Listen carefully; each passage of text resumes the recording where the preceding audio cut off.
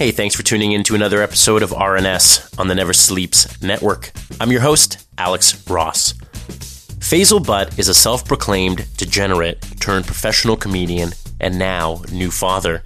His comedy stems from being raised by Muslim Pakistani parents who moved to Montreal.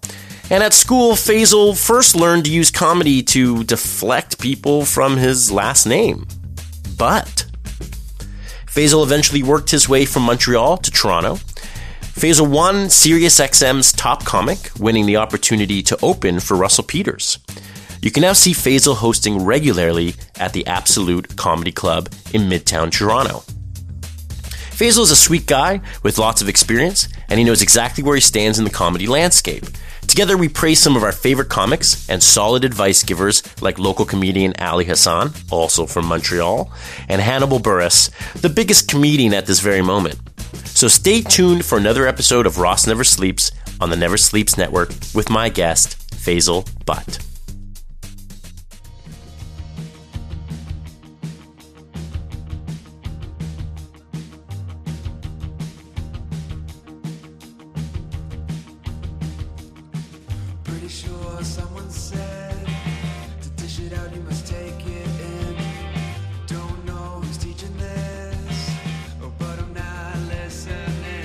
How are you? Good. Nice. Yeah, where are you coming from? You come from work? And then a little bit of a detour. Did you have to... No, I had time to kill. And then Good.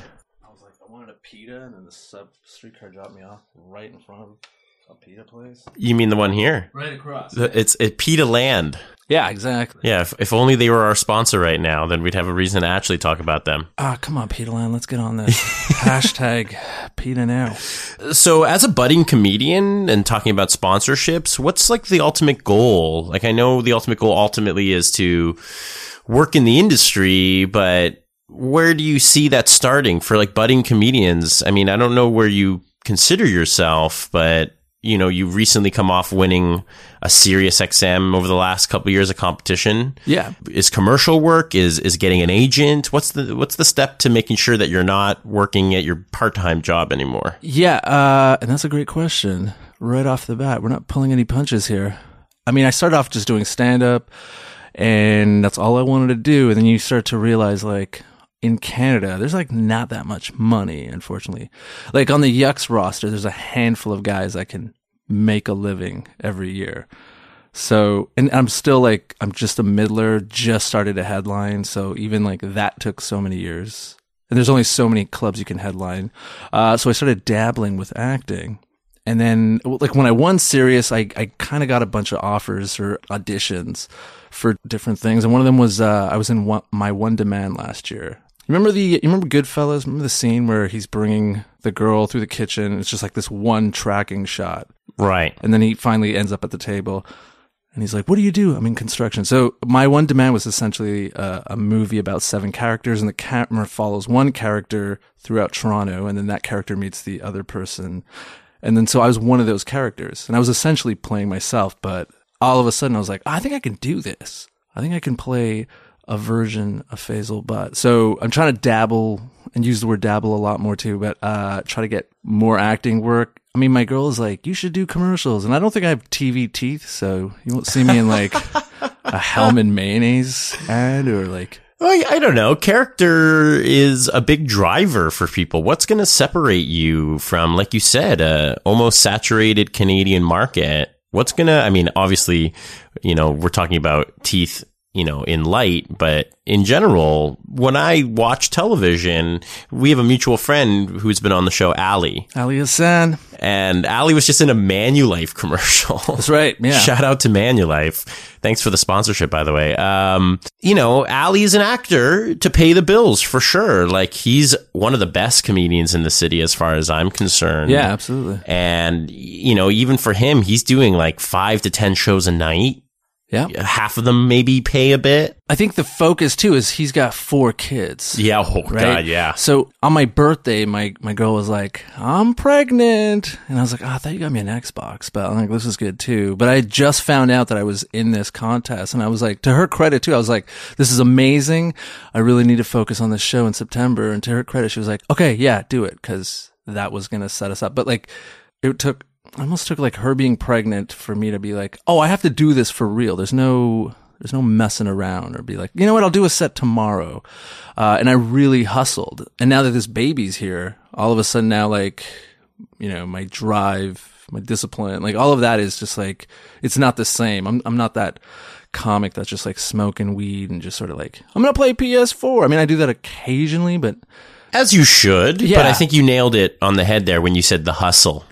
And that's what I kind of meant with Ali. You know, Ali's got the hustle. I mean, which is why he's doing commercials, which is why he's doing stand-up every night, which is why he's driving all of his brands. Yeah. I mean, 4 kids, if that's not going to make you hustle, I don't know what is. Yeah, and I remember meeting him in Montreal, just on the open mic scene. We were just open mic comics, but that was one thing that just came across, was how driven, and he had a goal. And he got pretty much everything. For me, it took a while to catch my break. I think that would have been 2014. He's also been doing it for 10 years. Yeah, I started before him. So okay, yeah, I had no idea. Yeah, I think I'd maybe been doing it like a year and a half before he came on the scene. I was never into acting at the time, and I was like, improv, what a boring art. And now I love improv. And now it's something like I try to take as many classes as I can, you know, taking acting classes. And I've gotten a bunch of cool stuff, like Just for Laughs, JFL. I did the Oddball Festival. And I did all of this with no agent or no manager. So I got everything, like the debaters. Like, they just called me, you know? So I had a good enough name, and I could deliver. I think it was Hannibal Buress told me, he goes, it's like, oh, I have a comedy question for you. And before he even said anything, he goes, write a lot, perform a lot, don't be an asshole. If that doesn't answer your comedy question, go ahead. What is it? I'm like, no, buddy, you just answered it, you know? And he's the best right now. He really is. And for so many reasons, because he is a solid person. I've met him in Brooklyn at the Knitting Factory, where he used to do his regular. Yeah, I think he still might, actually. I think so. I think he might have guest hosts, but I think it's still going. I once saw him host Sabrina Jalise. Okay. How random. Great. And because she and I went to we lived in the same city, but we went to the same university program. And now I'm watching her at the Knitting Factory in Brooklyn being hosted by Hannibal Buress. Like, life was just like, you realize even just like in another country, as close to the border as it's a whole other country, a whole other world. And yet all these connecting factors are still bringing you back to Toronto, the things you love. Yeah. And Hannibal Buress is one of those things I love. Yeah, that's funny how that all ties together. I remember, I think this was 1996, and my friend, she was like, hey, do you want to go see this comedian, Russell Peters? My cousin is really good friends with him. And I knew who he was. I'm like, yes, we have to go. And this is when he was just doing comedy clubs. And she picks me up. We go downtown. We go to the condo. I remember meeting Russell. Like, he was just like such a sweetheart and just like really funny. He's just like nonstop jokes. And I remember watching him perform for maybe like 140 people. And then we hung out afterwards, and I was like, Russell, I really want to try to do stand up. He's like, you should, because, I've kind of paved the way. And that was true. And I would start doing stand up maybe like a couple years later after I won the Serious thing. One of the things was all the finalists got to open for Russell Peters while he was doing like a national tour. So it was just a weird thing. Like, I mean, I don't think he remembered. Like, Russell, do you remember back in '96? And so now I get to open for him, like one of my comedy heroes. Sure. At Kingston Arena. So yeah, I'm very big on like synchronicity and things sort of happening. Like something happening in '97. Like, why did that happen? And then 20 years later, I'm like, oh, that's why that happened. Yeah, no, and I believe in that too. And I'm not a big person I'm not big into fate or karma per se, but I do feel like we're all connected, especially if we all have similar passions. The world gets smaller, like there's only so many comedians on that level that you're going to interact with. Yeah, absolutely. So now that you're 20 years later, what's your advice to you in 96 or somebody like you in 96? I guess it would be write a lot, perform a lot, don't be an asshole. Still, thanks, Hannibal. I think, as corny, like if you would just like write all your goals down and just like put them up. That's one of the things I did, was just sort of like, not like a vision board. Like I knew I wanted to do Just for Laughs. I knew I wanted to do a bunch of things, and I just never lost focus, right? I think the only advice would be like, just keep making good art and don't stop, and just keep creating every day. And like, probably don't start smoking weed. I think that would have been, I started drinking at 30, but I started smoking weed at like 18. So there's I feel like some years that were just not as productive now, they should be. Do you think that marijuana in general is not productive or doesn't help you be productive? Or if somebody is already not very productive, now they're giving them a hobby that kind of gives them a little bit of an escape, it kind of makes them even more less productive, if that makes any sense? No, it does. And I know what you mean, but I'm never going to say like, hey man, you should stop. If you can smoke weed and get everything done, then cool.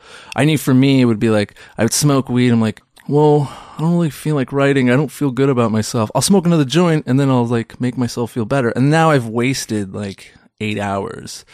Right. And so now I have like a better system. So like I only smoke when it's night. I smoke when I've like finished things that I was supposed to do. Like if I was supposed to write or send like emails out to bookers.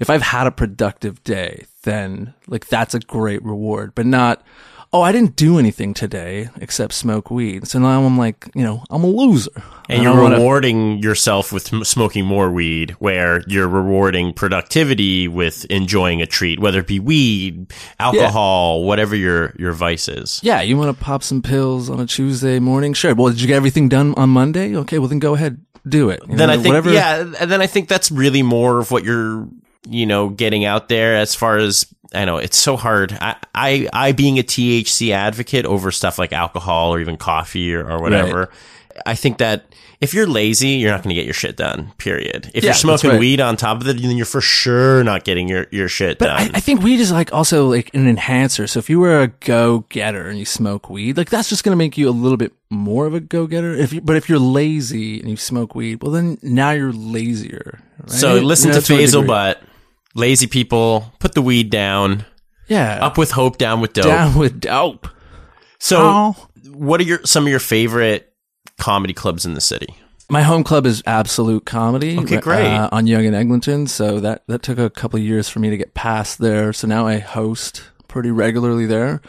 Comedy Bar is just a great spot to just like, during JFL 42, I had my own show there. I had my solo show. So it was just cool. Like I would come in earlier and just like hang with some of the comics and then do my show. And then like other comics would be there. So it was just like, just a great hang. It's a great breeding ground, too. Yeah, there's a lot of great improvisers, sketch guys, comics. Yeah, I think that's probably the most popular improv club in the city. And we very rarely, like those three, like on the Venn diagram, do we meet.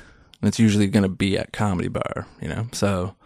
And then like that's a great place to network. I hate using that word, but like to network or just be like, hey, you know what? We're doing a sketch. Would you like to do this thing? So but you have to, especially in this city. I mean, the networking is part of why you're doing this. One of my best friends, Rodney Ramsey, he's a great actor and comic in Montreal. One of the first things he said to me, and this is great advice, but he was like, try to be friends with as many people as possible. And at the time, I'm like, I'm not fake. What? But I knew what he meant. But it was just like, just be cool with as many, write a lot, perform a lot, don't be an assual. Exactly. I was just going to say, go back to Hannibal Buress, and you'll understand why that's so important and so much a part of your art, the networking. Yeah. I mean, and you just got to be patient too, because everything, there's a timeline. There's a lot of newer comics that'll come in and they just want to like skip steps. Like, I've been doing comedy for 8 months. I think I could do weekends. I was like, whoa. No, trust me. You think you did well at like this pizza place in front of your comic friends, but it's a different beast when you do a weekend show. And so I just say like immerse yourself and take your time and just be cool with it. Cause I remember like there was a booker out west and was trying to get like a tour going. This was like 2 years ago. Hey, yeah, great. You know what? We'll get back to you. She never got back to me. Then like a year ago, I was like, hey, I won this thing and I did this and I did this. Like, that's great. You know what? Let me get back to you. Then I just called her last week and I was like, hey, blank, it's me. I was just following up. I know it's some time. And, she's like, that's right. We've spoken a couple times. She's like, you've always been nice. You know what? How about September? And there was like 6 cities just like that. So, and it was just me being patient and cool, and awkward a little bit. And she remembered that, but she's like, yeah, you were never like, cause there's a lot of people like, hey, you need to book me. You need to get me into Cranbrook and Saskatoon. there's people that come out demanding stuff. I'm like, well, no, we don't have to do anything because that's part of being an asshole. Yeah. Or not being an asshole. And I just stayed the course. It was cool. I mean, like, yeah, it's frustrating when someone's like, yeah, we'll get back to you. And then like, and then nothing. And then I'm following up a year later. But I just stayed the course. And now, so now hopefully that'll pan out in September. So. Okay. What else do you have coming up? There's a web series that I got cast in for Bell Media, and that's going to drop probably in May. That's great. Yeah, so that was like a 9-part thing, and that's what actually pushed me into like, oh, I can definitely do acting. Because before I would just be like, hey, oh my god, does anyone want to smoke weed? Like just playing an exaggerated version of myself. Sure. But this one was like, I had lines where I'm talking to my brother and I'm getting emotional. And I was like, and the director like, hey man, that was really good. Cause my concern is always like, I'm not an actor. And a lot of times that's why I get booked. Cause I'm not an actor. I'm a stand-up. A little bit more natural. Yes. And then this one. So now I'm just sort of trying to take some different like acting classes. Do you have an agent? No, but still like there's some discussions going on. Do you want to put out a feeler right now? What would the perfect agent be if they were to reach out to you after listening to this? What do you want them to fulfill? Definitely want to do some more voice work. There you go. Right, like animated stuff. I'd love that. I kind of want to be in a Tim Hortons commercial too, just for the nostalgia. Yeah, I was like, it's a rite of passage. I feel like you need to get that. I think Ali's done one. I feel like I'm sure Ali's done a little bit of everything. Just about everything. And he's got 4 kids. And I realize like I'm not like I'm 38. I look like I'm the bad guy from True Lies. I get that. But I don't want to be like, oh, I'm going to be the star. And my name is Faisal Butt. So they might be like, you need to Hollywood up your name. You're like, all right, call me Faisal Buttons, or I use my middle name. Buttons. Right? Yeah, I was toying with that. And I was like, is that too, and everyone was like, yeah, that just sounds too cute. And I was like, Faisal Buttons. That's not Faisal Buttons. Or my middle name, which is Kareem. So I'd be like, Faisal Kareem. Like that's a little bit too exotic, or, I don't know. Well, Goldstein. I don't know. Yeah, I don't know what it takes. For sure, if you're going to Hollywood your name, Faisal Goldstein. You have so much material that comes out of your name. Yeah. Do you find that you go back to the drawing board and be like, I need a new joke about my name? Now that I have this daughter, I got this baby. So I just sort of like, so now like the bit is kind of like when we were trying to pick out a name for our daughter, and then ultimately, my girl and I had to have this heart to heart. In the interest of this baby, the baby needed to take my girl's last name. For sure. Right? Because I'm not going to name my daughter, Maya Butt. I just wasn't, so easy, but it's so good. Yeah. So we picked, the baby's taking my girl's last name, which is Farthouse. So I think it'll be, Sloan Farthouse. I think so good. She'll be all right. I'm a sucker for a good fart joke. Right? Or a butt joke. Yeah. Throughout history. So then, you're getting picked on as a kid, obviously, with a name like Faisal Butt. And that's part of your act. I've seen your act. Are you just like writing the notes down from your past history of just like, what did they call me? What's funny? What sticks out? But I think that's when I realized the power of like comedy to diffuse a situation. Cause I remember this kid, and it was in front of everyone. He's like, your last name's Bud, right? Your last name's Bud. And like people would come up with like the worst type of jokes. Like I could probably come up with better jokes just growing up, like, hey, is your middle name Kiss My?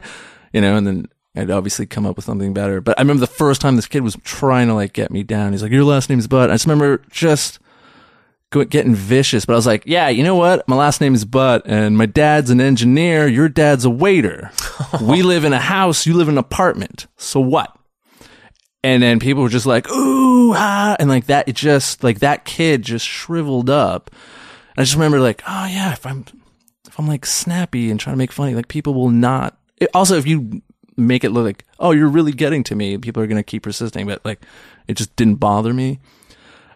And I was able to like just sort of diffuse them. But I think I still have weird things attributed to my name. You must still, come on. You must have at 38. You must have flashbacks even. Oh, constantly. Yeah. Like a whole gymnasium, and everyone like won this prize, and they're like, "Oh, I got this medal thing," and it was like a weird shining moment. And then, there's the whole school is there, and then like they're like, "All right, everyone, say your names," and there's like John Smith, Allison Davidson, and I'm like, "Oh no." I'm going to have to say my name in front of like 300 students. And I just remember going, Faisal Butt, and everyone was laughing. And I was just like, okay, how do I just stand your ground? But in the moment, I was like, I'm going to go straight John Wick right now. I wanted to kill everyone, I was like, no, that's also a horrible reference. That's a junior. John Wick? Yeah. But my teacher afterwards was like, oh, how did you, like, she made a big deal of like, how did you feel about that? And, she was also one of the first teachers that was like, it was actually in her class where I was like, oh, comedy. I could use comedy to diffuse things. So that moment must have, helped bring you to that. Yeah, absolutely. Thought. Shout out to Madame Jacques. So you mentioned your dad was an engineer. Yeah. What kind of engineer?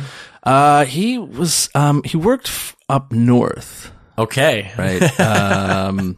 Which is called the DEW line, which is the distant early warning line. It was basically, they were monitoring the airwaves.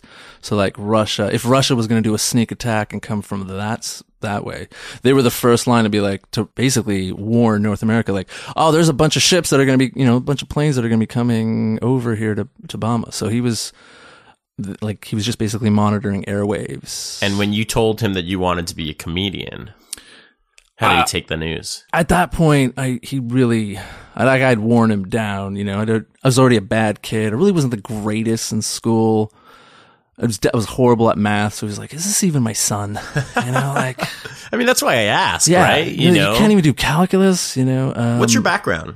We're Pakistani. Okay, so a Pakistani father who's an engineer has a troublemaking son. Yes. Who he could either go to jail or become a comedian. That's right. Those are pretty much his options. Yeah. So you wore him down. Mother too? Were both parents kind of... my dad was gone for 6 months at a time, right. So she was like... So that's part of it, like having like, he's out of control. So my dad's calling me, through a satellite phone from the Arctic.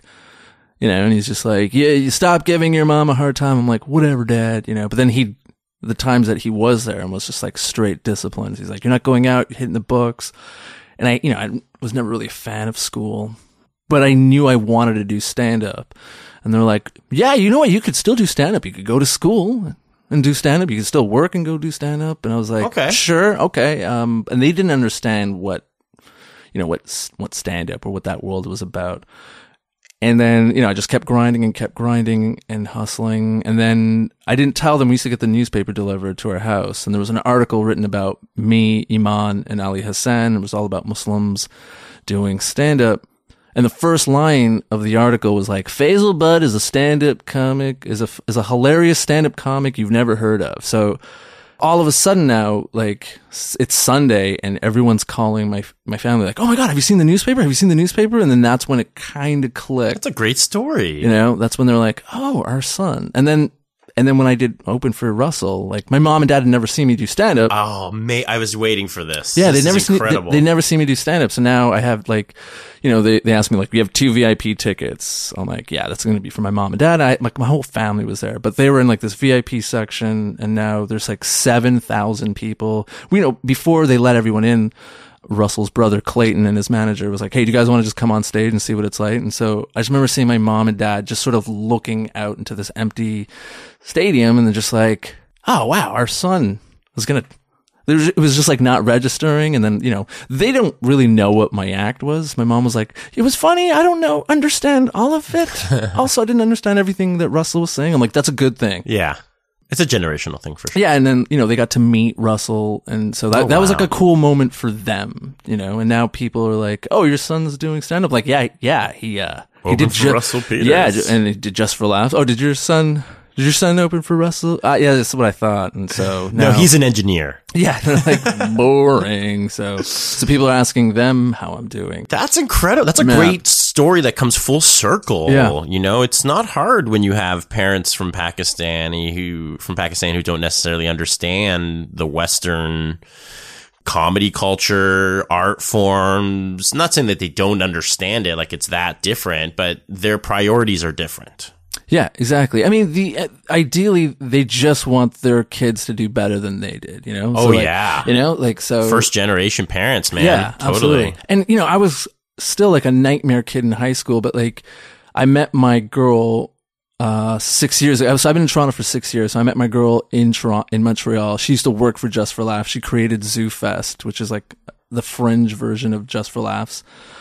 But at the time, I'd been arrested for allegedly assaulting someone. So I remember actually calling my parents from jail. Be like, hey, like it's a collect call. I'm like, hey, I kind of got arrested. And it's my dad just like, I'm really getting too old. Like I can't deal with this anymore. And like in that moment, I was like, I need to like stop. Like I was like drinking a bit too much. I was just partying a lot. And then that happens. And oddly enough, when I got released on a Monday and I had an audition at 4:00. I got released at 2:00 and the audition was up the street from where like the courthouse was. I get to the audition and I hear someone. I was like, oh, wait a minute, I know who that is. And all of a sudden, everyone's laughing and the door opens, and it's Ali Hassan who walks out, and he's dressed as the character, and I see him, and he's like, hey, what's up, buddy? I'm like, don't go anywhere. I need to talk to you. And I got to do this. So he's like in full gear, like as the character. I just got out of spending 3 days in prison. Oh my gosh.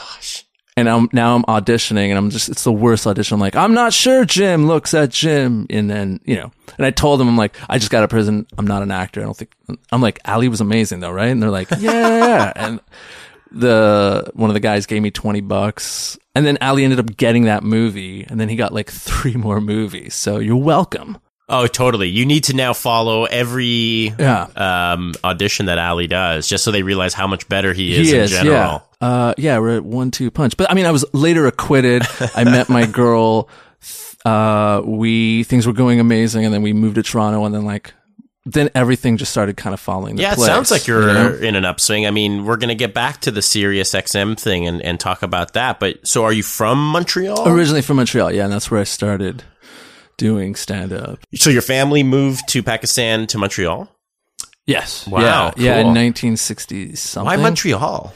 My dad was in the Air Force as well, and him and a couple of buddies, they were just like trying to make moves back in the day. And they were like, hey, there's this company that's hired, Marconi, and they're working on some pretty innovative stuff using satellites. So, and we're all like engineers. We could go there. And that's basically like, 3 boys who grew up together, were in the Air Force together, and like, let's go to Montreal. And the 3 of them came, with their wives. Amazing. And then they all had families. So like, what was growing up in Montreal like? It was great. We lived in the suburb, and we lived in a very pretty, not affluent, but it was a nice neighborhood. And it was weird because, I was only growing up with just all white people. So I had to kind of it took a while for me to be like, oh, I'm brown. Mm-hmm. And this is my culture, cause it was all, I was essentially a brown kid who listened to hip hop, who only watched Hong Kong action movies. Okay. So I was very removed, Faisal's wearing a Wu-Tang t-shirt right now. So if that's not the exact explanation of a Jizza or a RZA. Yeah, that's right. So you moved to Toronto 6 years ago. Yeah. Just because of the career, because you want to change? Things were going really good with the girl. And she was like, just to let you know, cause she had just left for and the worst part was we met at a mutual friend's going away party. And I just remember I was kind of an asshole. And I was like, hey, do you still work for Just for Laughs? She's like, no, actually I just quit last week. And I was like, yeah, take it easy there. And I just remember kind of sauntering out, but we started talking, and then things just started going really good. And then she was like, before things get serious, I'm planning to move to Toronto. And I'm like, well, if this continues, then yeah, I'll come with you. And so, wow, and and then we start talking, and she's just like, Just for Laughs isn't the end all be all. Just because you do Just for Laughs doesn't mean it's going to further your career. And I was like, because at the time, that's all I wanted. I was going to whatever it was going to take. If I got to date someone who works for Just for, that's what I'll do. Back in the day, that was my thinking, rather than write good jokes and just keep trying. And then, so now she's the managing director of the Toronto Fringe Festival. That's amazing. So she really loves doing that. New mom? She's a new mom. Yeah. We got a 14-month-old baby. Wow. Yeah. And she's the reason why I have any success. I mean, my second year in Toronto, I didn't really have a job. I was just just like this loser just doing open mics. I was just like, what is going on? And she was basically doing all the heavy lifting. And so that's why when like Sirius came along, like it was just like my focus was just like, I have to win this. Let's talk about that progression. Sure. How did that start? How did you hear about the competition? How did you apply, get in? What were the steps? Right. Yeah. So I think this is probably their 6th or 7th year. And, in 2013, I applied and I didn't get through. There's a whole weird, I don't even know if I should say this, but like there's a lore or legend where if you perform and you tape yourself at a particular comedy club, bookers and festivals, they automatically like, yeah, we're not going to take this guy. So that's the mistake I made. So I sent a clip from this comedy club. The next year I made sure to film it somewhere else. And then that's the year that clip. So basically you just submit a clip, and then they narrow it down. You pick your city that you want to audition. So I knew Toronto was going to be really hard to get into. So my strategy was I'll take a bus. I'll go to Montreal. That's where I started out. And I'll just do the audition there. My chances will get better.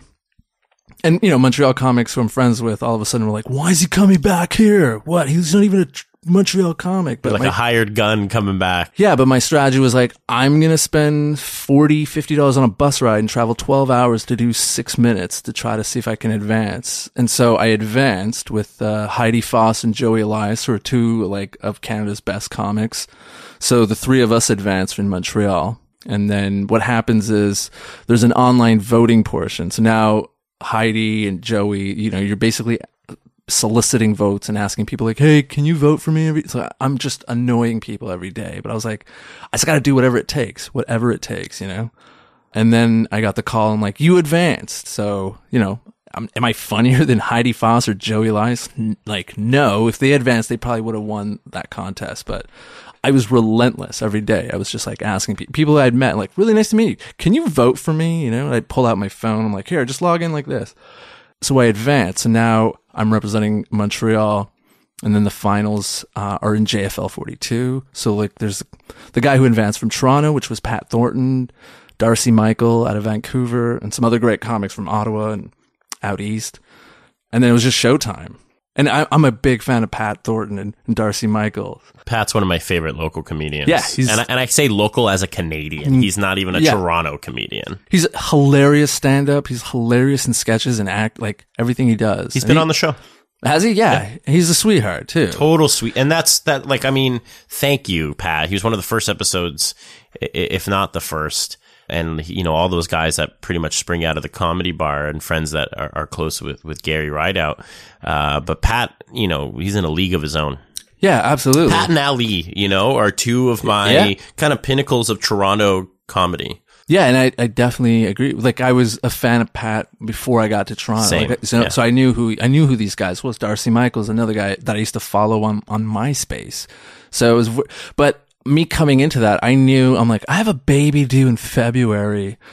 And right now, I'm just going to drink everyone's blood because I'm like, there's no one that's going to take this from me. And everyone did amazing. Like, everyone killed it that night. So, whoever the judges were that night, I was like, thank you. But was that the clip that I saw that was hosted by Ben Miner? Yeah. Is that the night that you won? No, that was a semifinal. So that was the night that I like basically advanced with Joey and Heidi. Did Ben host the whole thing? Yeah, he pretty He's much. Also one of my favorite local comedians. Yeah. Anybody who can mix food and comedy like Ben does. Yeah, exactly. You know, he's kind of giving Nelly. I'm surprised they haven't done a show or something together. I know. Well, even that's a food show that I know. would see. Waiting to happen, right? I should talk to those guys about getting them both here at the same time. And Pat even, that'd be the ultimate. Yeah, Ali's food stuff is definitely what's driven him, but I think now that he has 4 kids, his comedy is about a lot to do with his kids. Yeah. Ben, you know, food is his life after comedy, right? So I think just like Ben is more food driven these days, where Ali's like, I can't eat. I have 4 other stomachs to feed before mine. But I mean, he's going to whip them up like the most delicious thing. Okay, little tangent I'm going to go on about Ali. Ali, in my fridge is something called GOG. Okay. Because of Ali, which is garlic, onion, ginger, which is pre-pureed put into a jar that sits Right. in your fridge. So then anytime you're going to do like even non-Indian cooking, but if you're going to get your spices going, you just scoop your GOG, Just to throw dollop. it in. Yeah. A dollop is all you need. Yeah. Depends how, big your dish is, but he is the GOG. Yeah. Like the OG, He's but the GOG. OG. Yeah. He's the GOG. He tells me this, and I'm not a food guy. Like, I hate eating, which is funny when we hang out because sometimes he'll eat, and I'm just like, yeah, I'll just have water and I'll make like 4 fries. And he's getting like 8 dishes, and I hate eating. Like, if I could get a pill and then that's all I could do. I don't get you people. I would definitely. You're just for do fuel. that. So what do you eat? Also, my girl's a vegetarian too, and she's like, there's a lot of raw foods going on. So when I do shows, if I'm like done, I'm like, is there a Burger King or pizza? Like anything that's just like minimal. How do you survive on that though? I don't know, like barely, I think. I don't know. How do you barely? Yeah, I drink a lot of coffee and I smoke a lot of cigarettes. That kind of fuels me. And Sure. And then because of the Joe Rogan podcast, I was like, oh, vitamins. I'll just start taking a lot of those. So, so as long as I get the vitamins there. I get What's the your nutrients. favorite food? Probably buttered chicken. Okay, mom's it's, own kind of thing. No, because that's the one dish she never made. Oh, right, because growing it's up. like the most non-Pakistani Yeah, exactly. of the Indian. That makes more sense now It's that as I if think like of it. an American came up with that dish. Like when they're finished inventing General Tao, they're like, nah, we need something for the Indians. Butter chicken. There you go. Sauce chicken, rice, done. So are you preparing food for your baby at least? Yeah. Well, that yeah, we're really big on like. Lucy's really big on making her own food. I'm still, I'll go and get packaged food, but as long as it says organic, I'm like, all right, I'll spend an extra $3 for that. Yeah, so I spend a lot of time with her, so I'll make sure that she's eating healthy. But I mean, if she's rolling with me and I'm having a junior Whopper, well, she's gonna be trying a bite of that. And so the horrible food, she's basically, She's trying. well, at least it's a balance, right? Between Yeah. you and your wife, you got to get a little bit of yin and yang in there. Yeah, and my girl's definitely the business, and I'm the madness. So so there's a crazy juxtaposition. I hope we Business in the front, party in the back. Yeah, right. Yeah. Party in the butt. What material has been coming out of your baby in this newfound love and life that you have? Yeah, I mean, before the baby, I think my act was I was like this slacker Muslim, who like drinks Jameson and smokes weed and tells a story about accidentally smoking heroin one time. And so now that I got this baby, and now it's kind of, I think I'm trying to like, it's the struggle of like kind of letting that go, and like I think that's where I'm trying to find the comedy. And it's not working that well. But I kind of, because it's that trap. A comic has a new baby, and like that baby's just gonna like find itself into the Absolutely, act, and that's it should. a lot of material there. Yeah, and so I'm just sort of trying to figure out how to balance that. Is it just hard to make that transition for you because of your previous material subject matter? Yeah, I think so. But I think that's the character was just like, oh, like this slacker Muslim guy. Now he's got a baby. How is he going to do it all? So it's the misadventures. I haven't seen Ali's show, The Muslim Interrupted, but I have a feeling that we're kind of like, there's some parallels that we're, cause he was also, a party guy back in the day. I mean, he's lived many lives. Yeah. Yeah, absolutely. Ali's kids, when you're old enough, I'll tell you stories. Uncle Faisal. Father, yeah. Horrible stories. So you win Serious.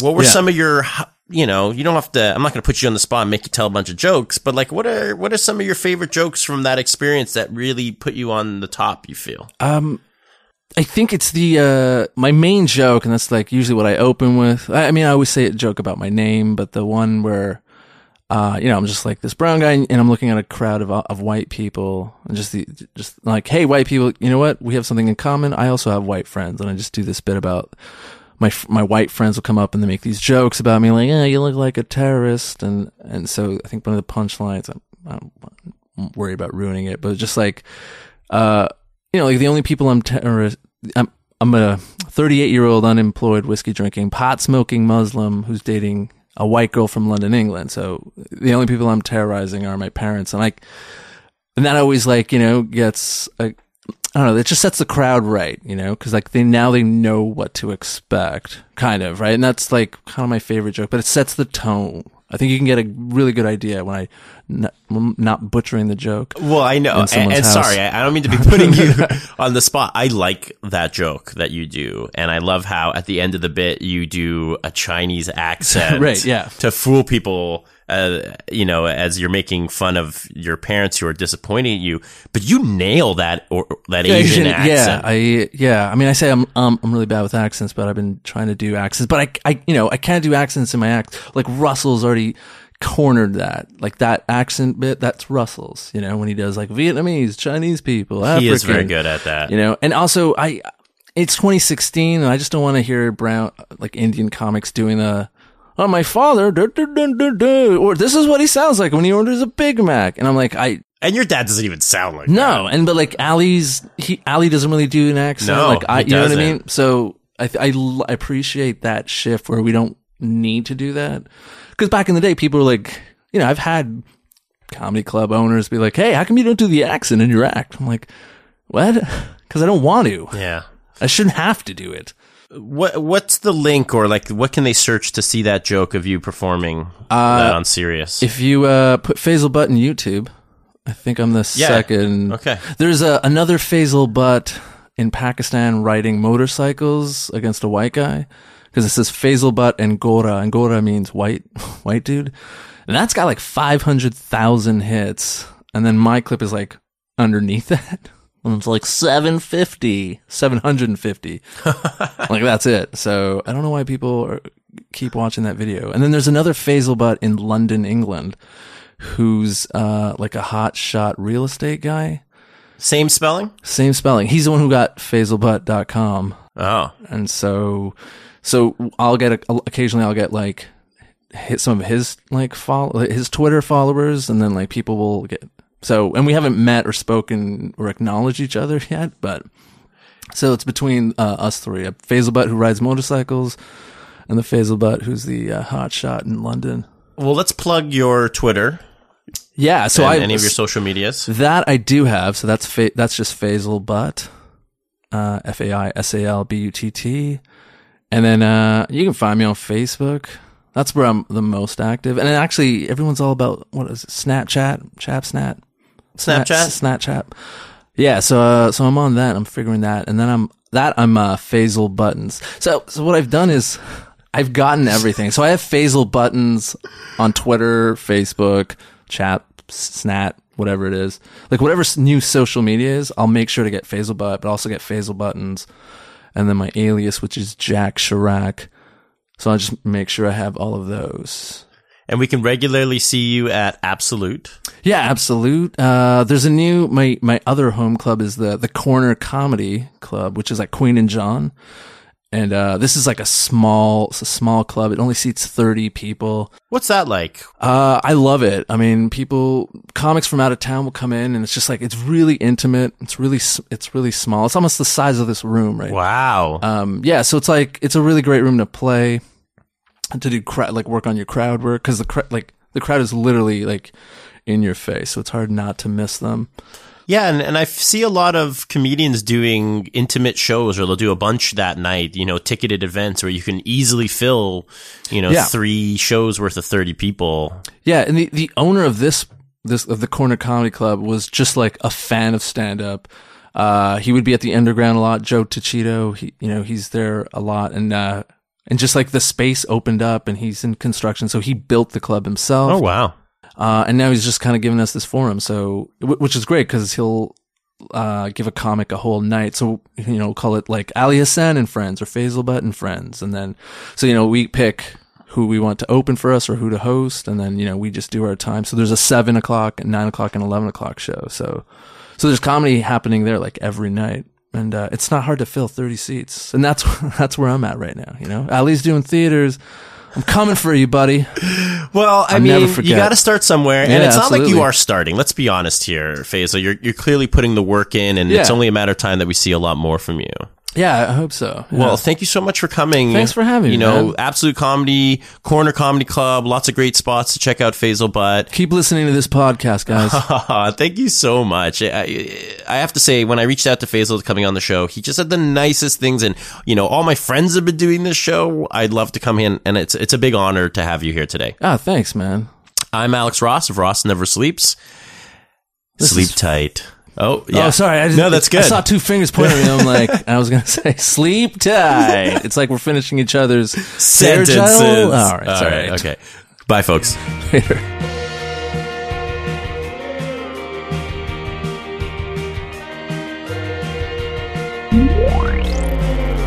Never Sleeps Network.